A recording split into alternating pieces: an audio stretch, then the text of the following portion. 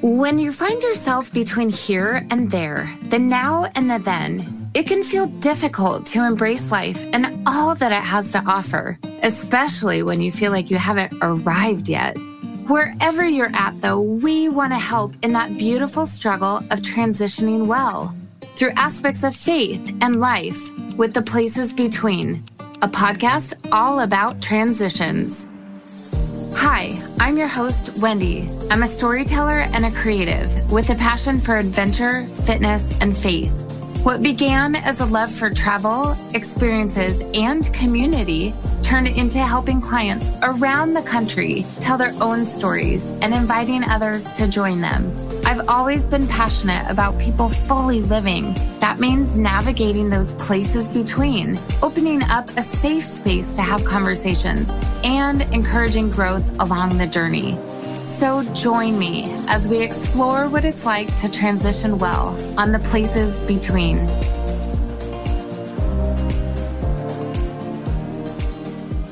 Welcome, everyone, to another episode of The Places Between. I'm your host, Wendy. We're excited to have you for another episode of navigating the transitions of life. In today's episode, we're going to dive in and get to know a little bit more of someone you may have had the chance to hear preach before.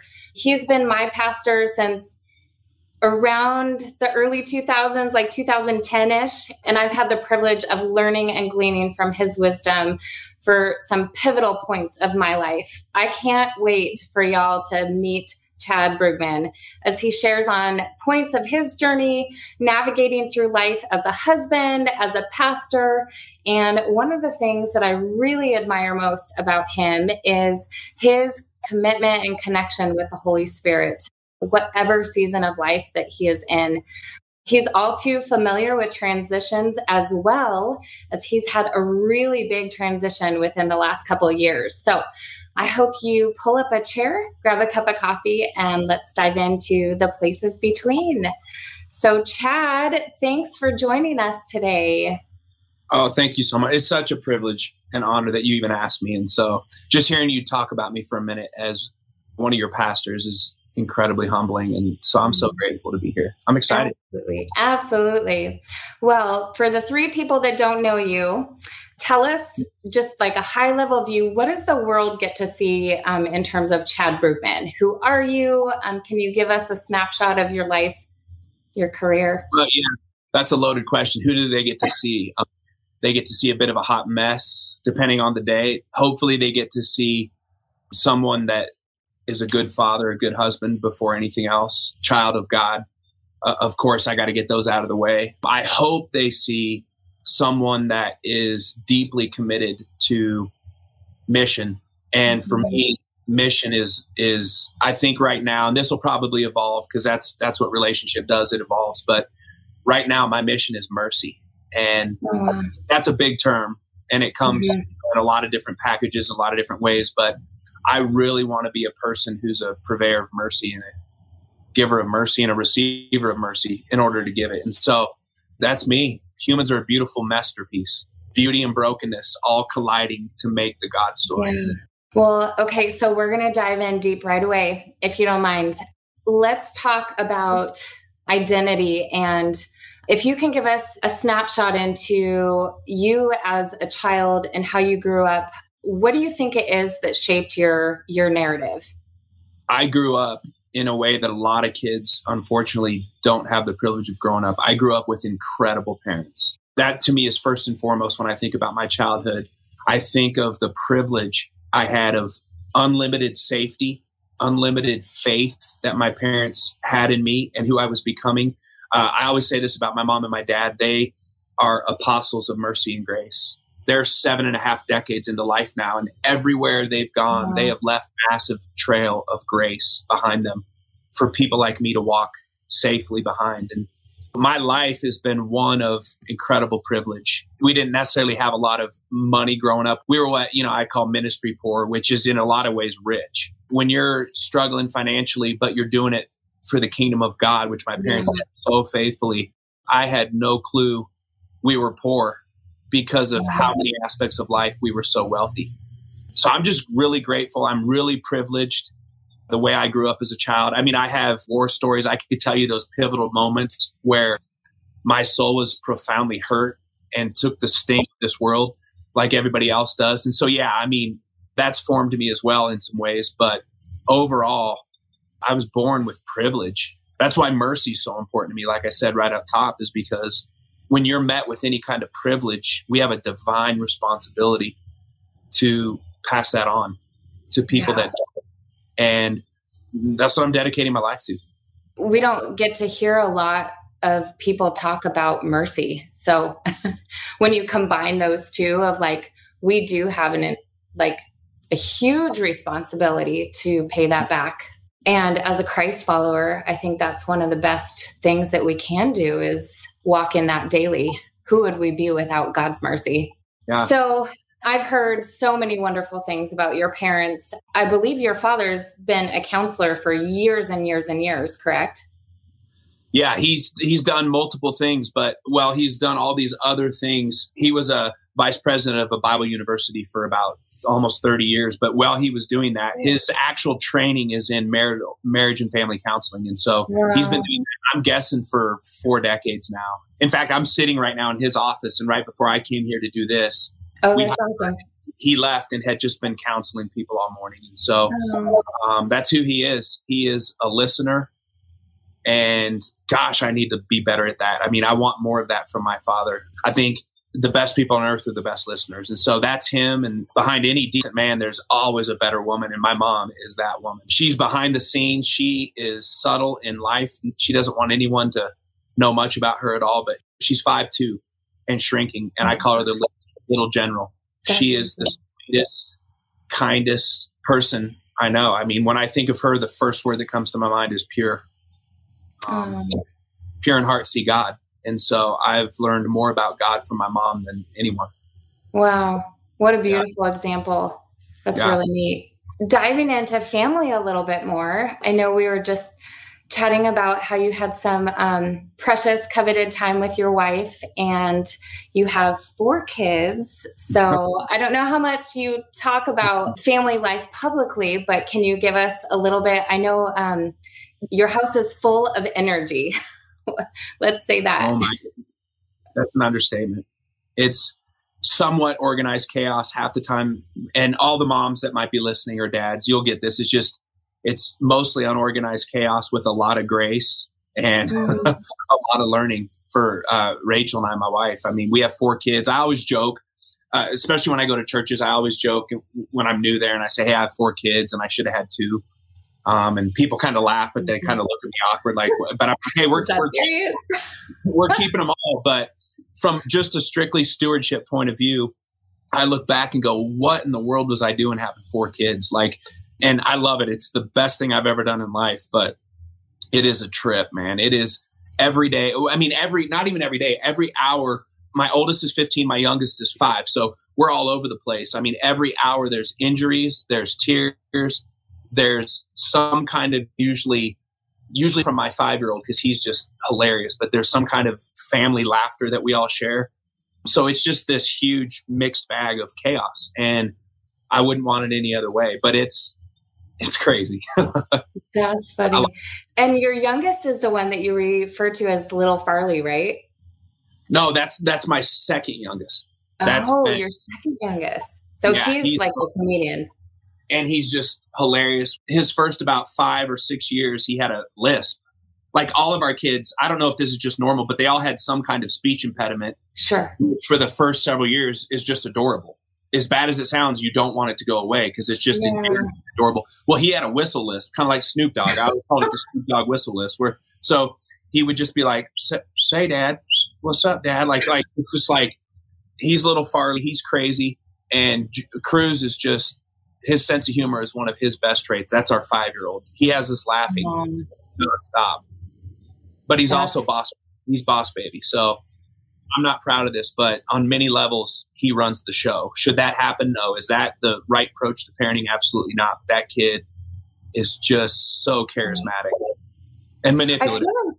I feel like that's a lot of times there's families that if there's more than 3 kids in the house, whether it's 4 or 5 or even 6, typically the youngest, if they're intelligent enough, they can pick up on everything. And then they are the ones that it's like, they're, 20 years older than they really are. And they run the show. You nailed it. That is Cruz to a T. Like his maturity, his understanding, he jumps into everything the older kids do and just learns by default, which the older kids don't have that as much, right? They don't have that experience. And so it's just fun to watch. They're all so different. I wouldn't want it any other way. It makes parenting a little more dynamic and difficult, but it's beautiful. Same kids, they all look like you in different ways, but they're all so different. And I love it because that's humanity, right? Totally. I love that. Well, so hopefully over the last, year or so, especially in light of COVID, you've gotten a lot more time with your family. If we can back up just a little bit, tell us a little bit about your career, the church that you got to serve with. I know that was, a big part of my life as well in terms of the church. And then you left, I can't remember, was it 2018? So can you speak to a little of pre-COVID? And I'd love to hear like how Rachel supported you in following your dreams to become a pastor, or did it just like fall in your lap and you're like, I guess I'm a pastor? Or for anyone, whoever's listening, I've been a pastor now for over 20 years. I started out the first several years as a youth pastor, which is just some of the best days of my life. Like I look back on those and with such fondness. And I mean, that's where I cut my teeth. So fun, right? That's how many pastors that do it professionally cut their teeth is, youth ministry. And I don't think there should be any other avenue. It's just beautiful. And I'm getting older, but I'm super young at heart. And when we started Red Rocks Church, which would come later in the story where you would come along, especially in the early days, we always called our church a youth group for adults. And that was strategic and unapologetic. And partly it was because of our ludicrous antics that we would use to leverage the gospel. Sean and I especially were just a couple of guys working together that are super young at heart, not taking ourselves super, super seriously, although we're doing a very serious work. And, the gospel is a beautiful, serious thing. And so I think it worked for us. I think a lot of people started showing up to our church when we started it, not because we had it all together, because we were doing a lot great. Because really, when we look back on the old days, it was pretty rough. I mean, at least the aesthetics were pretty rough, but our intentions were good. Our motives were pretty good. And we wanted to preach the gospel and we wanted to help people in their faith journey. And we had a lot of fun doing it. I was a part of Red Rocks from the beginning for 14 and a half years. It was 14 and a half of the best years of my life. It was incredible. I grew and learned so much. The kindness and graciousness of that church and the church family there at Red Rocks, I would put against any church in the country as far as being kind to us, the pastors, and gracious to us. There's always knuckleheads and people that cause you to lose some sleep, but that's just real life. I'm sure I've caused people to lose sleep too with my antics. And so just incredible, incredible time there. As far as Rachel in that journey, she has been amazing from day one, incredibly supportive. When we decided we were moving to Denver to plant a church, we were in a really good spot youth ministry wise. And we had worked really hard to get some of the blessings that had came with that job. It was at a real big church.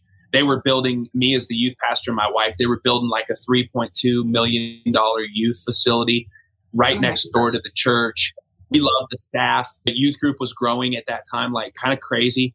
We were loving the kids. And so when we left, it was incredibly hard for both of us, but it was really hard for her. And part of that was like the security factor that I think a lot of wives, that like, and that's not a bad thing.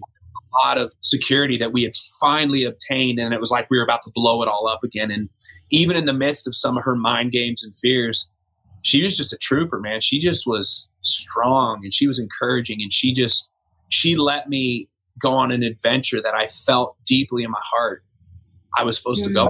She was like, I'm in the passenger seat. I'm ready. And if you need me to drive, I'll drive. And, and I'm just eternally grateful to her. I'm kind of in my second half of life now, just starting the beginning phases of the second half of life and in, mid 40s. And a big thing on my heart that's super important to me is doing that for her now, whatever that looks like. That's up to her. But I just want to champion her in any way I can and watch God do in her some of the things that she got to support watching him do in me. I could brag on my wife this whole time and it would be 100%. Yeah, absolutely. I think that's one of the neat things about our relationships with God. My life verse is Ephesians 3:20. And it's that he could do immeasurably more than all we could ask or imagine through his power. And I think that that verse alone gives us permission to dream. Yeah. Yep. The fact that she let you dream for such a long season. And I'm sure some of her dreams came to life through that. And then now how you're pivoting to say, okay, now what are your dreams? And let's keep going and let's keep dreaming for big things. Like, that's huge. There's so many sucky things about getting older, practically. Your body break down more, you get bags under your eyes, all that. But when you try and do life right, there's so many perks to getting older. And one of them is how we partner together and how we do ministry and how we do life together and the way we share mission together and honor each other and our gifting, skill sets, passions, personality. There's so much more mercy and grace 17 years into marriage that we have for each other. It's one of the spoils of just being together, just sticking it out. So I love that. Partnering in ministry for sure. If you could say, what are the things that keeps you going? What keeps you in your journey for showing up day after day? Cliches are inevitable, but they're cliches for a reason, right? And so I will start, and I know you're probably going to have people from different faiths listening in on this. And so before I give you my answer, I want to honor everyone that's listening in their story and their faith journey and wherever they come from. I just want to honor the beauty in that before I just boldly tell my faith story. But I will tell it. I'll start with the ultimate cliche, which is Jesus. I found nothing and no one better, no one more trustworthy in this life to follow. He's so kind in how on the front end, he tells us that life isn't always going to be easy. And faith isn't always going to be easy. And you're going to pay prices for your faith. Mm-hmm. And you're going to be persecuted for your faith. You're going to be so misunderstood at times for your faith. You're going to be judged for your faith. I love that he says, I'll give you the most succinct statement he makes, but it's all over his teachings. He says, John 16, I think 30 or 33, he says, in this world, you will have trouble. Yeah. And I love that he says that. Like, hey, guys, signing up to have faith in me will not absolve you from trouble. It will, in fact, it's going to add some trouble at different times to your life. But then there's a comma there instead of a period. Thank God for the commas in the Bible, right? And he says, but be of good cheer. You're going to go through some hell and high water. You're going to go through some suffering. You're going to have some trials. There's going to be some dark nights of the soul. Those are inevitable. I want you to be ready for them, not shocked by them. But it is divinely possible to walk in those incredibly dark seasons and have a disposition of cheer, which I just translate as joy, which is deeper than circumstances. It's a disposition of the heart that is trusting God through the mystery, trusting God through the difficulty, trusting God through the unanswered questions, the dark nights of the soul, trusting God through tragedy, all the things that are going to come our way. Being of good cheer isn't some pie in the sky, nice little proverbial statement Jesus makes. It's divinely possible through the power of the Holy Spirit. I'm on a mission to know how to sit with integrity in those two seemingly contrasting things, which is difficulty with good cheer. Wow. I just, call me naive, call me what you want, but I just believe, and I've tasted and seen it as possible, that you can be of good cheer while life doesn't feel real good. I've experienced that. That's not theory to me. That's like part of my story, part of my testimony. Yeah, absolutely. There's so many thoughts. It's funny how on the outside, it looks like life is great for so many of us. And thanks to the world of social media, we can really portray a pretty easygoing life. And for a lot of us, I think we experience the really high highs and we put them on social media for the world to see. And then the lows we just don't talk about. And I think that's one of the things that with this podcast or even conversations that I have offline about the struggles of life and what really keeps us going. For me, I can relate like the commitment to Jesus, knowing when everybody's unfollowing God and Jesus says to Peter, like, you're not going to unfollow me too, are you? And Peter responds saying like, who are we to follow? Like, who else? Where else would we go? Totally. I think you answered my question better than I answered it in that statement right there. Because it's like, There's no other option now that I've tasted and seen how good you are. No other option to go somewhere else. It also is smaller and more futile and silly after you've really, I'm saying not a religious, but a really intimate experience with Christ, which is possible for all of us. Yeah. Everything else seems kind of silly and small to go. You actually answered my question better for me than I did. No. So I should probably do the questions. No, well, I just love hearing people's perspective too. So what would you say for somebody that's like listening right now going, that's great that you feel that way, but I just haven't ever experienced God that deeply. How would you encourage somebody to cultivate that? If I was with them, which I'm not on this, it's a one-sided question for me.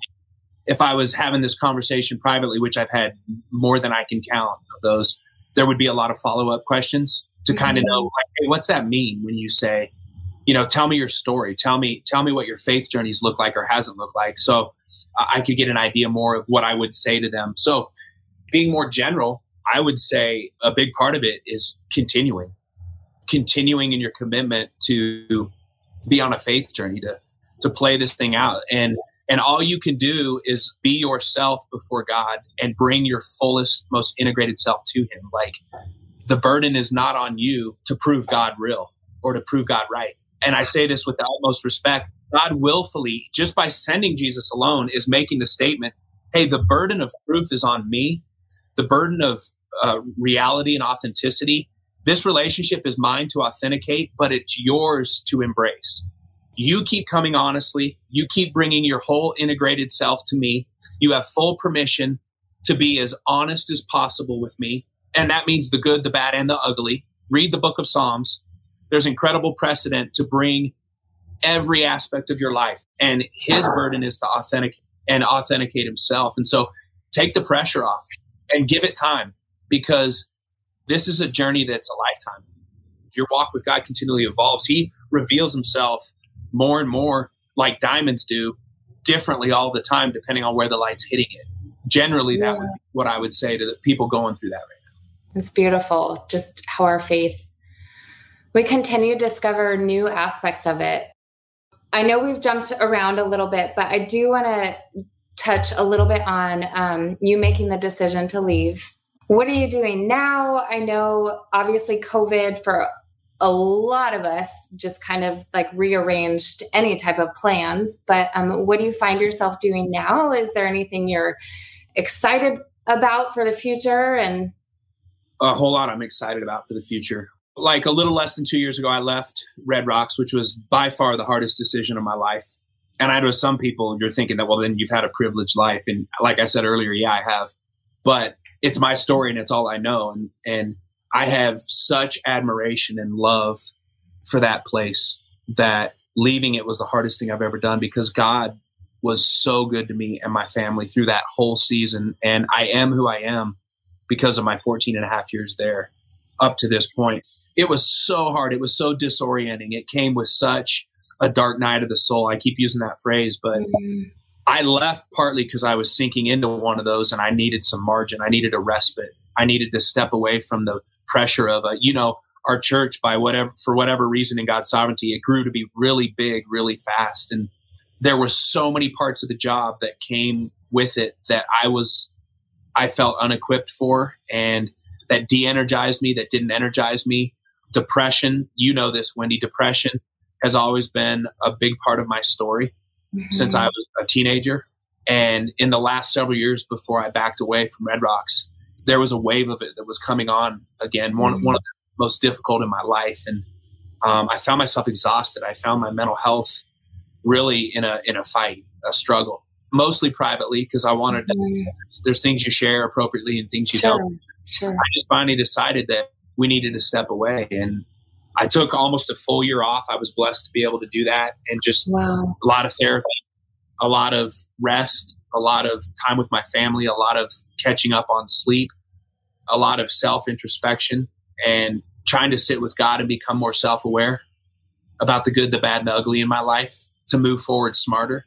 And all that to say, gosh, I just started jumping back in about a year ago, and then COVID hit and I lost about 80% of my job, which was traveling and preaching. And speaking to staffs at churches. I started doing some executive coaching stuff for a minute, and then it all just stopped. Oh, wow. I was just breaking into that world, which was pretty interesting. And I'm just now, as things are slowly starting to open up again, I'm starting to travel and preach the gospel, which is where I feel, I don't remember what the guy's name was, but he was the first guy to break the 4-minute mile way back in the day. And one of his famous quotes, I think it's the movie, The Chariots of Fire, but one of his favorite quotes was, "Why are you so obsessed with running? And why do you get up every day and keep trying to run faster and faster?" And he says, "Every time I run, I feel God's pleasure." That's me when I preach.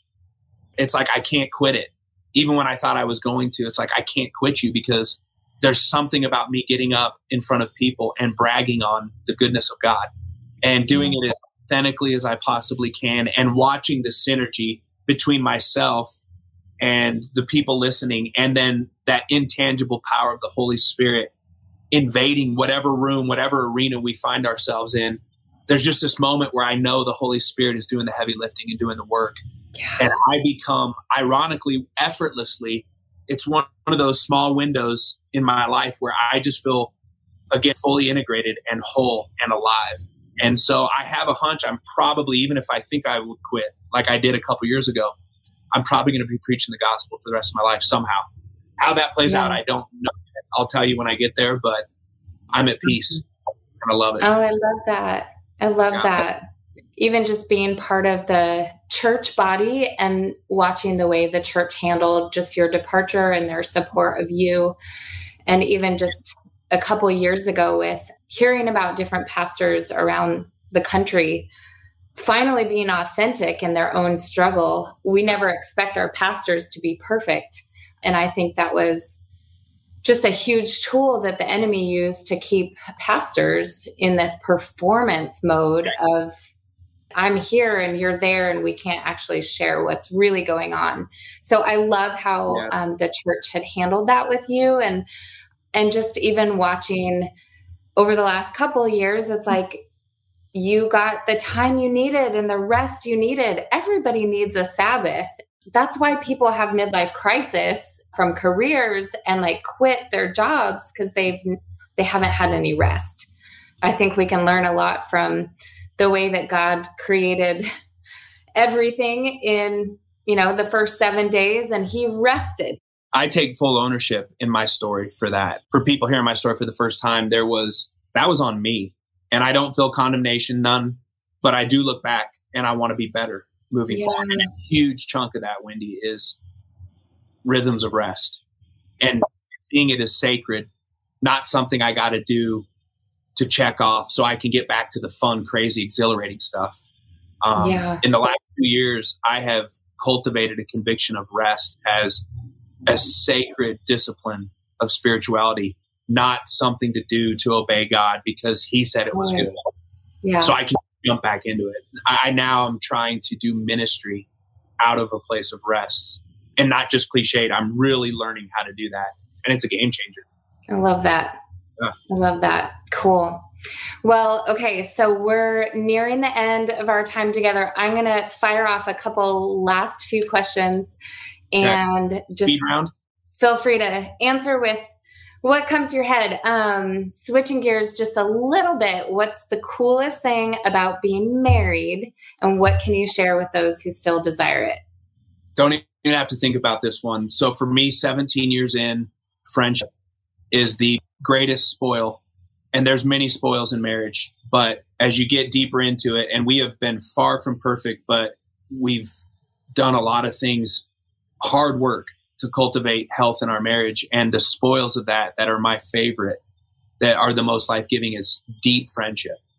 I love it. I think it's maybe one of the most under-discussed, underrated things that we talk about or don't talk about when it comes to marriage is friendship. And there is a degree of friendship we have that just wasn't there. You don't know it when you don't know it, but it wasn't there in the first few years. We were fueling off the early fires of romance, which I think is a God thing. I don't apologize for that. I think it's John Eldridge calls the early days of marriage a divine setup for you to be sanctified eventually. I think it's a beautiful thing, and I miss those days in some way, but knowing what I know now about friendship versus the fiery fueled moments of romance that come so effortlessly in the early days, I would take friendship every day of the week, twice on Sunday. So that's my favorite. I love that. Yeah. One more question. What is one of the, I guess, wildest, funniest memories that you have in all of your years of being a pastor? I know there's a lot, but can you think of one funny one? I don't know if it's one, but it's one thing. We just, you were there. We did so much youth groupy, fun, crazy stuff for adults in the early days, especially because we just didn't have all these kids running around our house. We just had more time to film it and do it. But I just loved making people come to church and laugh. And I know that doesn't get top billing for what's spiritual in church, nor am I trying to make it that. But you know me, I love to laugh, especially as a person who struggles with depression. Laughter is medicine, the Bible says. Cheer is medicine for the soul. And so I've always wanted to be, some of the greatest comedians were deeply depressed people. And I think it was so therapeutic and so beautiful in their brokenness to see other people laugh. We have so many memories of doing such, stupid things. The Monster Ballad series, where every week I lip synced an 80s song before we talked about relationships. Yeah, that's awesome. We did a relationship series called The Andersons, where Sean and I played all 6 or 7 characters. It was kind of like those, I can't even remember what the commercials are, where the same few people play all the characters. Oh, like Tyler Perry, how he's Medea and the grandpa. Yeah. And I love that stuff. I love the Bible is so tense in so many places because it is a double-edged sword, right? It pierces the soul and the spirit, so it can judge the thoughts and the attitudes of the heart. And I always said, if you're going to let the Bible do its job, the people sitting there, sitting in the tension of it, deserve to have reprieve for their souls. And when we laugh, you're buying the heart time to take more of the convicting power of the gospel through the Holy Spirit. And so to me, it's a sacred kindness. And so it's all the laughter, all the years of laughing with our church that I look back on with the most fondness, for sure. I love it. That's so good. I'll never forget the time that you talked about deep sea fishing and they gave you a patch, which I'm so sorry that happened to you, but I can't even fathom. For those that are listening, they gave you a seasickness patch, right? Or so they said. They had ran out on the plane. They were one short, and they were these really high dollar seasickness patches. And I'm not a deep sea fisherman. That was my first time. So I'm not used to I don't have my sea legs. And so they made it look like with just a Band-Aid, they cut out what looked like their patches. And when I was passed out on the plane, because when we were flying to the ocean, I had just preached 4 times that weekend. And so I was out on the plane and they put it on me and they just said, oh, hey, we already put yours on. And I was the first guy to get in the chair and start fishing. And it was like a 30-minute catch. And I didn't have the medicine I needed. And I literally, the minute we were done with that catch, I just puked all over the boat. And I was sick the whole rest of the trip. Oh. So that's not funny for you. But yeah. But your recollection of it from stage was absolutely hysterical. So thank you for bringing that humor. Yeah. Well, as we wrap up, lastly, because I ask all of our guests, what place are you between and what are you looking forward to the most? Yeah, like I said earlier, I'm in that infantile stages of the second half of life.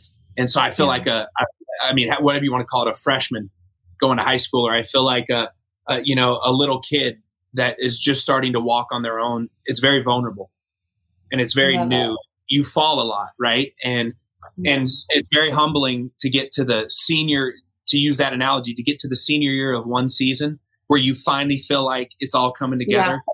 And then you graduate and God has you back in freshman class. And I'm a freshman right now with the second phase of life. And I think it's beautiful, but it's very vulnerable. And you have to be okay tripping and getting back up and until that muscle memory gets stronger and you can walk a little further and a little faster and a little farther. And so I'm in baby step mode right now with my journey, with the second half of life, with what's next. And what I'm trying to do is leverage it. It's almost like coming back to a first love. That's your only option when you get in these seasons. Hopefully some people on the other line here are listening and they're in a freshman season for some reason, even if it's the second half of life. And I would just say your best option is come back to that first love. Mm-hmm. Go back to those days of early intimacy where it felt effortless and it felt beautiful and you couldn't get enough, and you don't have to fake it, but ask God to bring you back there, and he really will. And it's beautiful.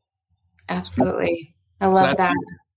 Well, Chad, thank you so much for spending time with us today. Thanks for letting us glean from your wisdom and experience. And it's just an honor to call you friend and pastor, and I appreciate your time.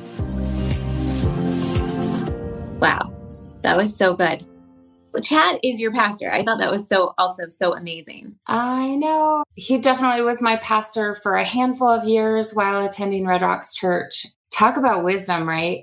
I know. Like, there are so many things from that talk that I loved, from just like how he talked about his mom and his parents, and really recognizing the privilege that he grew up within. Also, his talks about struggling with depression and that being such a large part of kind of his adolescent and young adult years. And even how he was able to be transparent with his congregation about that. I think that's huge. And we could certainly use more of that, I think, in our own lives and in people with a platform, just like that ability to be transparent about those hurts. Yeah. I think what really blew my mind, two things that like stuck out so much, is that it seemed like he transitioned during times that were like at the height. Like when they talk about leaving that youth ministry that had really grown to start this church in Denver, start Red Rocks, and like how on paper it probably totally looked like the wrong time to go. And even his wife's sacrificing in that.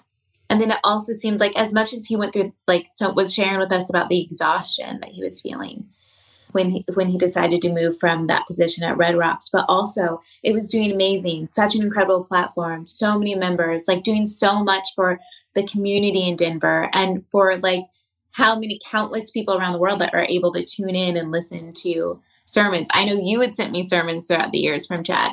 And so knowing to move on then, and I just thought, man, like how in touch you have to be with the Holy Spirit when everything looks great and it's all working and all those dreams are coming true. But the Spirit is saying, okay, now let's transition. Absolutely. And and just like it gives me chills thinking about that. We so often look for the external signs, and yet he and his family seem to be looking for those internal moves of the Spirit within them. Even if it kind of comes out of exhaustion or depression, when we're like, gosh, Lord, this isn't feeling right. But I think the Lord even uses those feelings. And then I just wanted to high five him when he was like, now it's time for his wife to go and to like, and him to get to support her on those dreams. And it's not that the husband's dreams need to come first or the wife's dreams need to come first, but they as a couple seem like such a unit, you know? Yeah, I absolutely loved how he talked about his favorite part of marriage was the deep friendship that he had. Yes. And he's like, how he says, I would take friendship every day and twice on Sunday. Just shows the sweetness of their marriage and their unity. And it's like, just, what a team. Totally. Like, yeah. I think we all desire that. Yeah, that he roots for her, that they root for each other. Beautiful. All right. Thanks you all for listening, and please be sure to subscribe and please rate and review us. We would so love that and so appreciate it. And have a great day. And thank you again for coming and joining us for The Places Between. I'm over here cheering you on, friend. You just finished another episode of the Places Between podcast. If you want to access more, be sure to subscribe or visit theplacesbetween.com to learn more about our guests, episode sponsors, upcoming retreats, and more. Like Stay in the Story, a 25-day devotional all about staying in your story while you wait on your dreams, on God, and on life to come to fruition. And lastly, if you're looking for an online community of people who also want to transition well, then come say hi over on Instagram at The Places Between. As always, thanks for taking time to dive into the places between. Until next time, keep enjoying that journey.